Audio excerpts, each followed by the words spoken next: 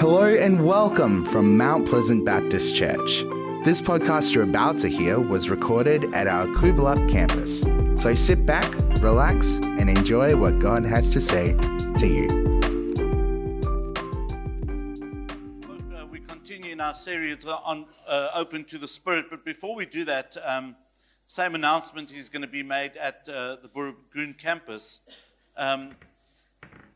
A couple of months ago, in fact, at the end of last year, Nick Scott and Simon Ford met with the Thornley Baptist Church leaders. Their church has not been doing too well, and they felt that because we are going independent, hopefully by the end of the month, if all paperwork is done in time and back and forth to government and all the rest, but we're going independent very, very soon. So they felt that the Lord was saying to them that maybe they can take on Thornley Baptist Church. And so that's what they're going to be doing. So it was voted on last Sunday that that church will close down.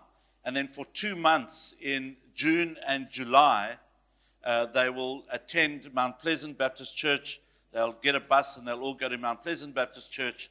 And then from August, they will reopen Thornley Baptist Church as a campus of Mount Pleasant Baptist Church. So that's got nothing to do with us, but just to inform you that that's taking place. Okay. Open to the virtues of the Spirit is what we want to speak about today. We know that God created us in His own image. Not that we look exactly like God, but that we are created in His image. And God is triune, hence the word Trinity.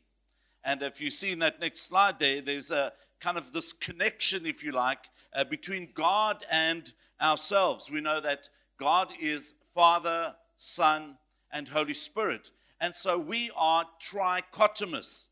We are body, soul, and spirit. Our bodies are for this earth below, where we are connected, to the physical realm. Our souls is how we're connected to one another. And then our spirit is how we are connected to God. Some believe in being dichotomous, a body, and then the rest. But from our understanding, it seems like we are also trichotomous. Tri meaning three, because God created us this way. If you look at how the temple was designed in that next slide, we see that it's also divided into 3 parts. There is the outer court where everybody was able to go. There was also the inner court where basically the priests were able to go, and you were able to offer sacrifices, or the priest would offer sacrifices on behalf of the people. But then there is the Holy of Holies, which the high priest would go into once a year. And so we have those 3 different sections there in the way the worship was designed through the temple. We know that God created us in His image. And we read in Genesis chapter 2, verse 7, that God breathed into his nostrils the breath or the spirit of life into Adam, the breath or the spirit of life. Now, we are different to animals. I've got a picture of my little dog, Penny. Her full name is Penelope Joy Christofides. When you take her to the vet, what is the patient's name? Penelope Joy Christofides. She's a Christian, hence her middle name. No, but and as you realize that we are created in the image of God, when God breathed, that word breathed in the Hebrew means divine inspiration. God breathed life into Adam, and that same life you and I can have. But unfortunately, we know that sin entered into the world, and there was a schism between God and humanity. And we know that the cross of Calvary was very important, because that's where Jesus was able to give of himself and give his life to reconcile us back to the Father. And so that intimacy with God was lost. But now we are able to have that intimacy with God again, different to the way our dog or any other animal has on this earth. In fact, the French philosopher Blaise Pascal says it this way: what else does this craving and this helplessness proclaim but there was once in a man a true happiness, of which all that now remains is the empty print and trace. This he tries in vain to fill with everything around him, though none can help, since this infinite abyss can be filled only with an infinite and unchangeable object. In other words, by God himself. I think Isaac Newton said that there is a God-shaped vacuum within each and every one of us that only God can fill. The great theologian Augustine said it this way: Lord, you've made us for yourself, and our hearts are restless until they find rest in you. Our hearts are restless until they find rest in you. And the problem is that people are running around from pillar to post, trying to find rest in everything else except the Lord Jesus Christ. We try and find it in drugs, in alcohol, in debauchery, in everything apart from God himself. And then when we come to the end of our senses, then we find rest in him. The great theologian G.K. Chesterton said, when people cease to believe in God, they do not believe in nothing. They believe in anything. They estimate that there are about 33,000 religions in the world. Different religions. 5 or 6 major religions, but 33,000 different ones. We know that even in Christianity, there are over 30,000 Christian denominations. We do it this way, somebody else does it a different way, and so there is a difference there. We're going to see a clip now to see how religion has changed in our own country from 1880 to just last year. And I want you to begin to observe how no religion begins to climb in the last 30 years and how no religion becomes pretty dominant. Now, folk, and I'll say this carefully as a forewarned is forearmed, because if we don't get in tune with the Spirit and constantly stay close to the things of God, before we know it, we are like everybody else. You see, the purpose or the design of a boat is to be in the water. When water is in the boat, that's disaster. And there's a big difference between design and disaster. Let's have a look at this clip. Let's see what it has to give us. Folks, it's interesting how just over time things can change. And all you need to do to move away from God is nothing. Let me say that again. All you need to do to move away from God is nothing. I want to share with you about the awesomeness of who God is and how we can stay in tune with him. Because you find many, many people today, they say, I'm very spiritual, but I'm not religious. So what do you believe in? Well, I'm spiritual. I don't have to go to church, to be a Christian, but I am spiritual, but I'm not religious. That sounds a little bit confused in my opinion. But how can we know that we know? Well, 1 Thessalonians 5:16-24. Rejoice always, pray continually, give thanks in all circumstances, for this is God's will for you in Christ Jesus. Do not quench the Spirit. Do not treat prophecies with contempt, but test them all. Hold on to what is good. Reject every kind of evil. May God himself, the God of peace, sanctify you through and through. May your whole spirit, soul, and body be kept blameless at the coming of our Lord Jesus Christ. The one who calls you is faithful, and he will do it. Madonna sang, and I won't sing it, Madonna sang, we live in a material world, and I am a material girl. Well, I want to suggest to you that We live in a spiritual universe, and we are spiritual beings. We aren't spirits, but we have the Spirit within us. Jesus said, God is spirit, and his worshippers must worship in spirit and truth. And that was in John 4:24. We know that when we read the Bible, when there is a capital S, it's speaking about the Holy Spirit. When there is a small s, it's speaking about our spirit. For example, in Romans 8:16, it says the Spirit, capital S, testifies, the Spirit himself testifies with our spirit, small s, that we are God's children. And as we begin to realize who we are in Christ, how do we keep that intimacy connected to God? In English, we have 8 beautiful gold nuggets that you can find. In the Greek, it's divided into 4 categories. And I want to share those 4 categories with you. Keys to staying connected to the Spirit. Keys to staying intimate with God. Not just to have a relationship with him, but to be intimate with God himself. Number 1, keep rejoicing, praying, and being thankful. And we read that in verses 16 to 18, where Paul writes and he says, be joyful always.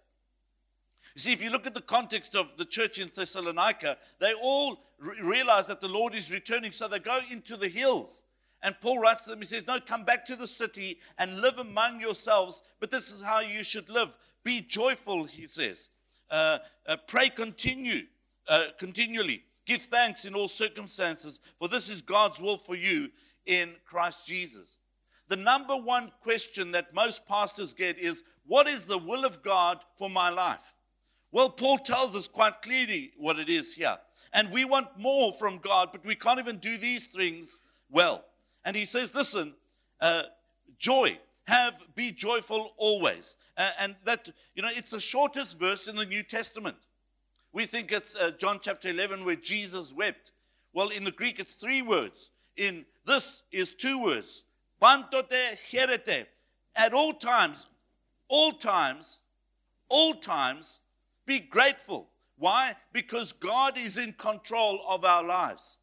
In my quiet time recently, the author has been talking about, when you realize that when you're not grateful, then you're actually saying, God, I'm not really confident that you are in control of my life. Because God, you've lost control. What Bette Midler would sing, from a distance, God is watching us. No, God is intimately involved in our lives all the time. Therefore, realize that and rejoice, is what Paul is saying. Pantote cherete, realize and be grateful for what God has done, because his grace is present in our lives. It's a huge thing. It's a huge thing. And then he says, have this joy. Folks, there's a difference between joy and happiness. Happiness comes with, delicious eats, as you can see. I'm a very happy person. It's circumstantial, because when that food is gone, then you don't feel so happy anymore. In fact, you feel terrible. But when the food is back there, then it's all good. But joy is my position in the Lord Jesus Christ. And as I realize that, doesn't mean I've got a smile on my face 24/7, but as I realize the presence of God in my life, I am able to say, praise God. He says also that we are to pray continually. Doesn't mean that we're constantly speaking to God, and when we're driving, our eyes are closed, please God, no, and talking. But it's knowing that we are in the presence of God and we are speaking, or we have access to talking to him and to listening to him. If I were to drive down somewhere, to Albany, for example, and my wife were to be sitting next to me, we are able to talk all the way. Hopefully not. But, but we have access because we're in one another's presence. And so I speak, she listens. She speaks, I say, yes, darling, I listen. You know what I'm saying? We have access to one another. And as we drive, and that's how it is with prayer, that we have access to God. We're constantly speaking to him. and we have access to him. Not only speaking to him, but we are also listening to him.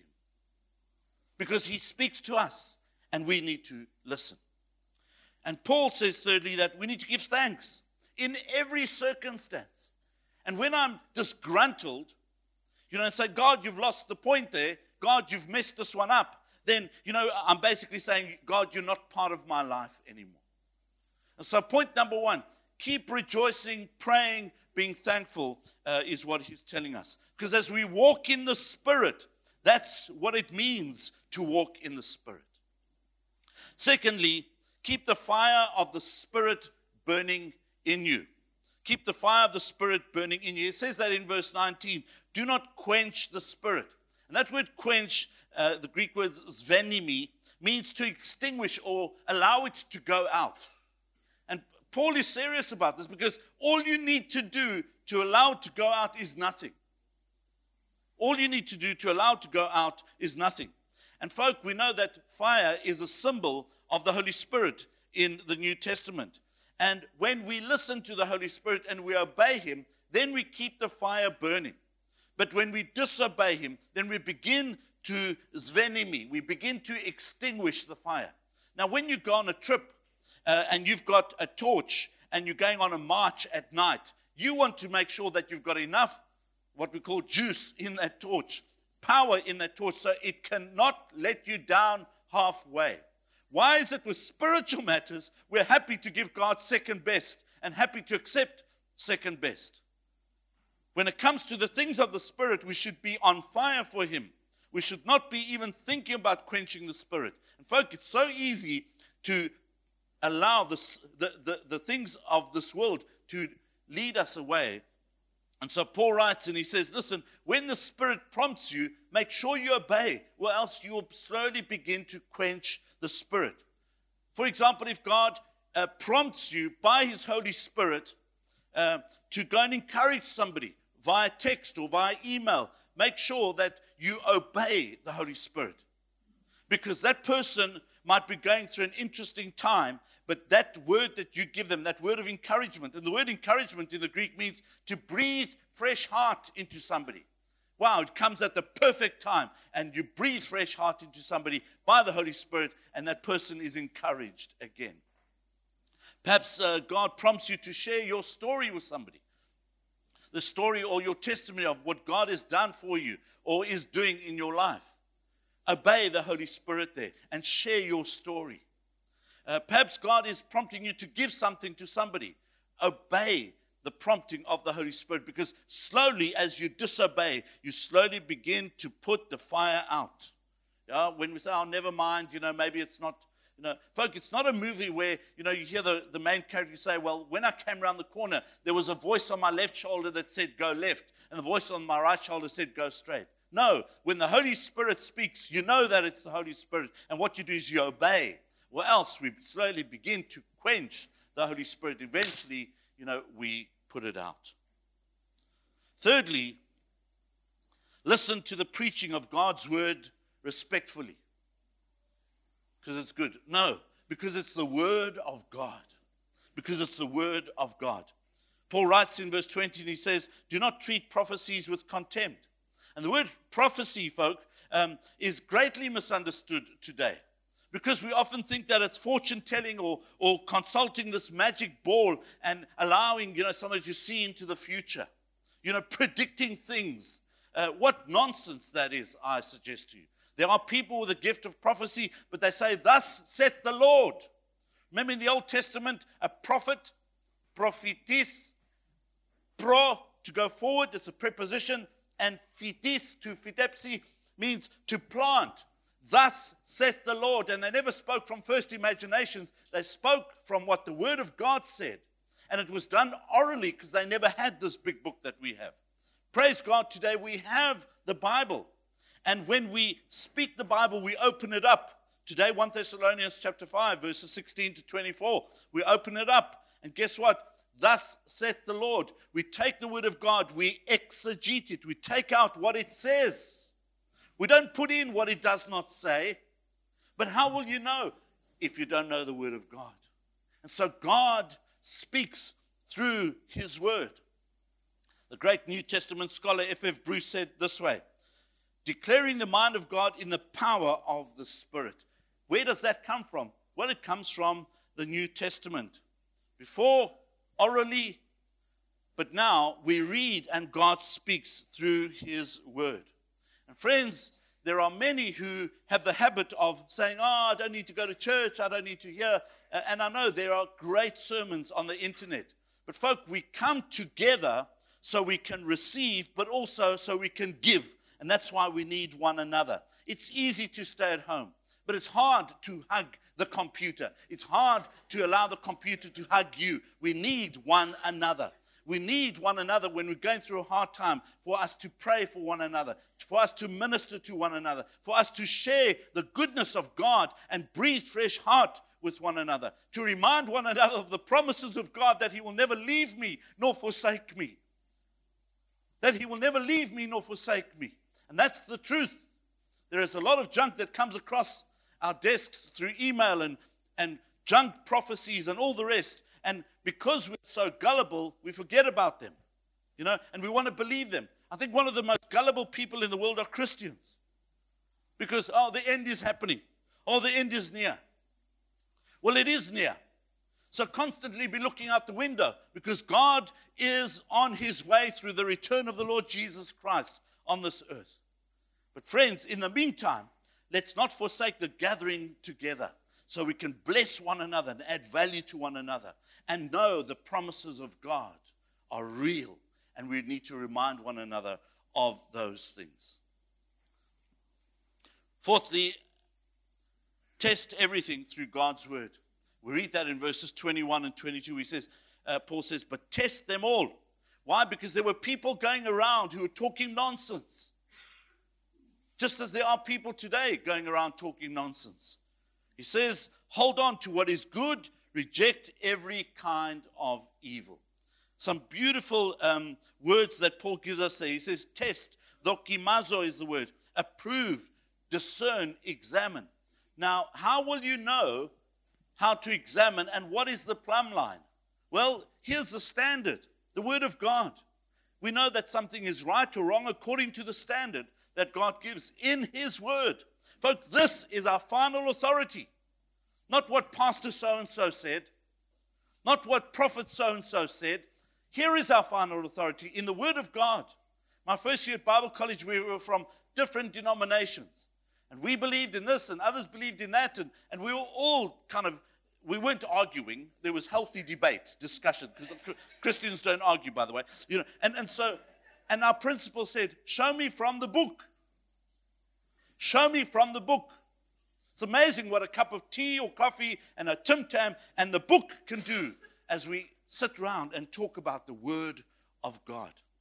Test them all, he says. Approve what is right and wrong. Then hold on to what is good. That word hold on. Retain it. Seize it.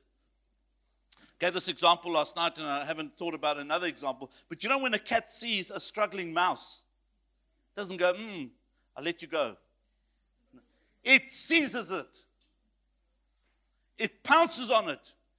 That's what Paul is saying. Hold on, retain, keep what is good, what is healthy, what is valuable and better. Hold on to that. Then he says, reject every kind of evil. Refrain from it. Stay away from it. In fact, that word is the opposite of keep. Get rid of every kind of evil. And the word evil there, poniros, is a person that is hurtful and diseased. They're sick. They're diseased in the sense of spiritual sickness. Get rid of that in your life. Get rid of that in your life. And so we must be careful. That when these emails come across our table and saying the end is kind of happening tomorrow or 2022, well, friends, that's very interesting. Because at the bottom, if you want to give more money, just, put it in this account. That's junk. Remember about a year ago, how many false people came around and said that the end is near. COVID, it's the beginning of the end. Well, it might be. But I'm reminded of the words of Jesus in Matthew chapter 24. He says, No one knows about the day or hour. Therefore, keep watch. Keep watch, because you do not know on what day your Lord will come. So you also must be ready, because the Son of Man will come at an hour when you do not expect him. Folks, that's important. That's important, that we keep watch. That word watch there, rigoreo, keep awake, be vigilant. We know that the Lord is coming. Let us constantly be looking out the window, metaphorically. He's on his way. He's on his way. And whether he comes today or next week, I know that now is closer than it was before. And so I'm constantly keeping watch. I'm examining the spirits. I'm praying. I'm rejoicing. I'm being thankful. I'm, not quenching the spirit. I'm in God's word and growing in the spiritual matters. And so with all of that in mind, I begin to realize that I'm in the right place and I'm in the right relationship with God. Not only am I in that relationship, but the intimacy of that relationship. And so I begin to not be gullible and not get drawn into junk. I am able to test the spirits because I can smell a pigsty from a distance. I don't need to get into it to see it's not good for me. I can see it and I can smell it from quite far away. We begin to filter everything through the Word of God. Dr. Paul Brand was speaking at a medical college in India, and he quoted Matthew 5:16, "Let your light so shine before men that they may see your good works and glorify your Father which is in heaven." In front of the lectern was an oil lamp with its cotton wick burning from the shallow dish of oil. And as he preached, the lamp ran out of oil. The wick burned dry, and the smoke made him cough. He immediately used this as an opportunity to share a story. He says, "Some of us here are like this wick," he said. "We're trying to shine for the glory of God, but we stink." That's what happens when we use ourselves as the fuel of our witness rather than the Holy Spirit. Wicks can last indefinitely, burning brightly and without irritating smoke, if the fuel, the Holy Spirit, is in constant supply. Charles Spurgeon, the great prince of preachers, said it this way: "Without the Spirit of God, we can do nothing. We are as ships without the wind, branches without sap, and like coals without fire. We are useless." Folk, I think the first place of recovery, if you like, is to acknowledge that we are in desperate need of God. We need him every hour. We sang about that. And to constantly come back, because by just doing nothing, that fire can slowly go out. Let's pray together. Father, we thank you for your word to our hearts. Thank you, Lord, that you have a plan and a purpose for each and every one of us. Lord, as we keep that fire burning, Lord, you begin to reveal more of who you are to us. And so we pray that you will fill us afresh by your Holy Spirit, Lord, that we will not run dry. Lord, we are desperately in need of you. Like a person that is ill, that needs a doctor, Lord, we need you.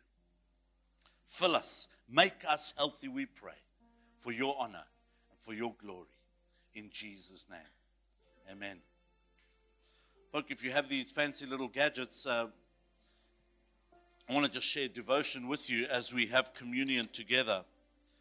Paul wrote to Timothy in 2 Timothy chapter 1, verses 6 to 10, and he writes these beautiful words. "For this reason, I remind you to fan into flame the gift of God, which is in you through the laying on of my hands. For God did not give you a spirit of timidity, but a spirit of power, of love, and of self-discipline. So do not be ashamed to testify about our Lord, or ashamed of me, his prisoner, but join with me in suffering for the gospel by the power of God, who has saved us and called us to a holy life. Not because of anything we have done, but because of his own purpose and grace. This grace was given to us in Christ Jesus before the beginning of time, but it was now revealed through the appearing of our Savior, Christ Jesus, who has destroyed death and has brought life and immortality to light through the gospel. And friends, he writes, and up front he says, I want to remind you to fan into flame. That word there in the Greek is one word, anazopireo. Ana, it's made up of three words. Ana, preposition meaning up. Zoe, life. And pireo, where pyro, fire. And he's saying, I want you to kindle up or rekindle or inflame your mind, your strength, and your zeal again. In other words, invite the Holy Spirit to come and fill you again so you can be on fire. Fan into flame once again. We know that Jesus, on the night he was betrayed, the Last Supper, he took bread. And after giving thanks, he broke it and he said, this is my body given for you. And that's why we have the bread, which is a symbol of the body of Christ given for us to reconcile us back to the Father. But also, he took up the cup, said, this is the blood of the new covenant. In other words, the new, something fresh, something new. And as we eat of this bread, symbolizing his body, and drink of this cup for the forgiveness of our sins, we're able to be rekindled. We are able to be inflamed once again, on fire for God, in our strength, in our mind, in our spirit, so we can glorify his name. Let me pray and then we'll eat and drink together. Father, thank you for your words to our heart, that just as you spoke through Paul to Timothy, that we are to fan to flame the gift of God, the presence of the Holy Spirit, Lord. We want to do that this morning. Thank you for your body that was given for us. Thank you for your blood that was shed for us, for the forgiveness of our sins. Thank you for the great gift of the Holy Spirit that you have bestowed upon us, Lord. We thank you and we give you glory this morning. Our prayer, Lord, is that you will rekindle us, that you will come and fill us afresh with your Holy Spirit for your honor and for your glory, so you might be glorified. Thank you, Lord, in Jesus' name. Amen. Let's eat and drink together.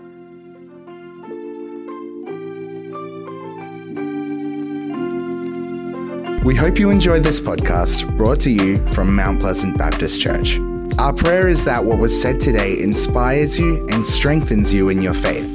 If you would like to talk to someone about what you've heard today, you can contact the team during office hours on the number you can find on our website at mounties.org.au. Thanks for joining us. We look forward to having your company again soon. God bless.